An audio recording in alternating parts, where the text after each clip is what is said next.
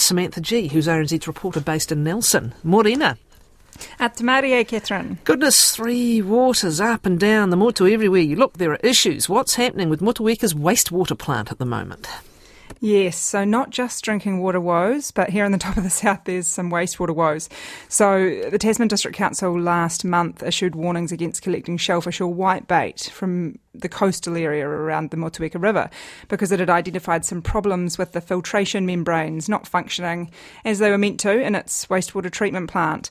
And so these are like thin rubber spaghetti looking kind of tubes that filter the wastewater as part of their final treatment before it's or after it's been through some oxidation ponds.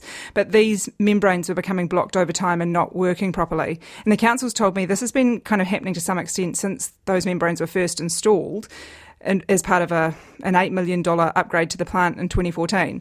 But they'd been able to address it by acid washing or backwashing these filters. But come September, that wasn't working. They were getting this kind of bacterial slime blocking them, and it was kind of stumping engineers as to why that was happening.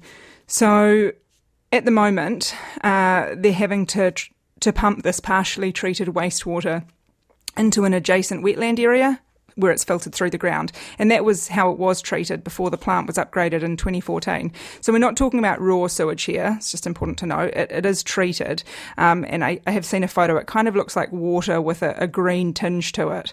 The council are working to replace these filters. They've got some from another council, and they're meant to be installed by the end of November. But these issues have led one of the local iwi, Ngāti Rāroa, to make a call, for the replacement of this wastewater treatment plant to be sped up, because it's saying, despite the council's best efforts to cope with this equipment failure and prevent treatment ponds from overflowing, there is partially treated wastewater entering estuarine areas and, having an impact on the awa and the moana. And, fairly delicate areas too, when you think about the beautiful source of the Rawaka and so forth. Which particular areas are most likely affected, however, from this? Is it likely the Motueka River? Yes, so if you know where the Motueka River comes out, we're sort of talking about the area both to the north and the coastal area to the north and south of that river and part of the river near the coast itself. And obviously it's a popular spot for whitebaiting, and it is currently whitebaiting season. So the advice at the moment is obviously to not take fish or shellfish and to not, sort of have contact with those waters. Any reports of illness that's suspicious? No, the last I checked in with Te Whatu Ora, Nelson Marlborough, they said they haven't received any reports of gastro illness, but obviously people can sort of manage the symptoms of that at home. So they are urging people, if they do feel like they've become sick, especially if it's from any food harvested in the area, to get in touch, to contact their GP or health line. And what is the story with replacing the plant? It's still a wee way off at the moment. Yes, so the entire plant is due for replacement, I believe, in 2030, and that's part of a plan that the council have. So the iwi Ngāti Rāroa are saying, that should happen sooner in light of this. And there is sort of a plan to move it away from the coastal location it's currently in to inland. So if there are overflows, this wastewater needs to be pumped out, it can go through the ground instead of into these coastal areas. All right. Now, still waiting, those in Nelson who lost homes in last year's floods. What's the latest on their situation? Yes, so we are now more than a year on from that August flooding and heavy rain event that caused quite a bit of damage across the top of the South Island. And some people are still out of their homes, so they've just learned, unfortunately, they're kind of facing at least another 6 months of uncertainty after the council announced last week it would be doing public consultation to determine whether to proceed with property buyouts. So in Nelson, as in many places in the North Island, a number of homes were identified where the cost to remediate the land that they're on or the land that's threatening the safety of the property is more than the property itself is worth. Like I said, we saw that in the North Island where some residents were offered buyout deals after Cyclone Gabrielle.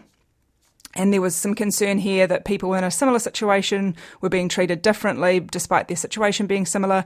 So last month, the government kind of came to the party, announced $12.3 million in funding, with $6 million of that tagged to go to eligible property buyouts. And it's thought there are about 14 homes in Nelson that fall into that category. But almost 2 months after that announcement from the government, the Nelson City Council, in a meeting last week, where the public were excluded, said that they'd need to do public consultation on that and that wouldn't be happening until next March, April as part of their long-term plan consultation. Okay, and what are people? What are you hearing from people? We know that unfortunately these events can go on for a very long time, and we always hope that there are improvements with experience. But I imagine there's a lot of stress and frustration. Yeah, and I think there's definitely frustration. The residents I've spoken to feel frustrated at not being able to kind of maybe hear some of the reasoning or hear that report that came from council staff and was deliberated on at the last meeting. They feel a little bit let down by the lack of communication directly from the council. They feel like they're finding out things through the media. And the other thing is, we're sort of hearing about 14 properties, but those 14 property owners haven't necessarily been told they qualify.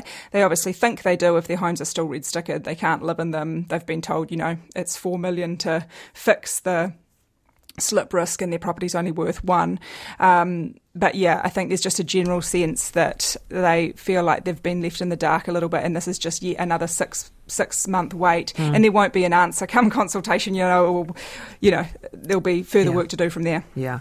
Now, what's happening at Delaware Bay? Please tell people where it is first. Delaware Bay, so it's just north of Nelson. If you were leaving Nelson heading towards Picton, sort of before you go over the Whangamoa. Swing up the hill? Mm-hmm. Yes, head out towards Cable Bay, which people may be more familiar with. Delaware Bay is a little bit further around from Cable Bay, and there's been a long-running dispute there between iwi and boaties over access. Where is it at? Off to court, is it? Yes, so it's actually being heard in the Environment Court because the council actually called on the Environment Court to make a declaration to kind of help with get some clarity, I suppose, in this dispute. So, I mean, the boaties say it's the only safe launching site between Port Nelson and Okiwi Bay, but they do need to tow their boats and trailers over sort of hundreds of metres of foreshore, and they say the damage there is minimal, whereas iwi have long held concerns over the use of that area because it's culturally significant to them and it contains an urupa. So, I mean, in essence, the boaties want to go fishing and the iwi want to protect a sacred environment. So the Nelson City Council has taken different approaches to this over the years. They maintain that driving vehicles on the estuary to launch and retrieve boats isn't permitted and requires a resource consent, and that's what is before the Environment Court. It took a hands-off approach to the issue for a number of years, but then has also taken enforcement action at some times. And, it has attempted to look at a number of different options, like seeking resource consent to use the area, building a wooden ramp, improving nearby launching ramps, but none have really sort of been deemed suitable. So now before the Environment Court to make clear whether or not this is actually a launching ramp under their current resource management plan. Now, what's happening at Te Awhina Marae, please? So, very exciting project at Te Awhina Marae. Partial completion of its Papakainga housing development. So it's a 15 million, 20-home project, the largest of its kind in the top of the South Island, part of a marae redevelopment. And, it will see whānau living communally, and sharing facilities and low-cost rentals. So quite an exciting development. The first 4 homes have just been completed, with whānau moving in as we speak, another 8 due to be ready by Christmas. And so it's not sort of just about meeting a housing need, but also about cultural development, economic development, and creating resilience as a whānau. And so this initiative has come entirely from the iwi, or just explain a little bit more about, I guess, the sort of structure here. Yes, so there are funding from a number of different organisations, and forgive me, I don't have that right in front of me, but it has been a project that has been sort of led by the iwi and a number of different people, I guess seeing the need in the community and just wanting to create more of an intergenerational living aspect at the marae. It has been serviced by Kaumatua flats for a number of years, but this is kind of a game changer really, and I was lucky enough to go out there and see it, and it's pretty impressive to see what they're doing on land that has been leased to them by the Whakatuan Corporation, I understand.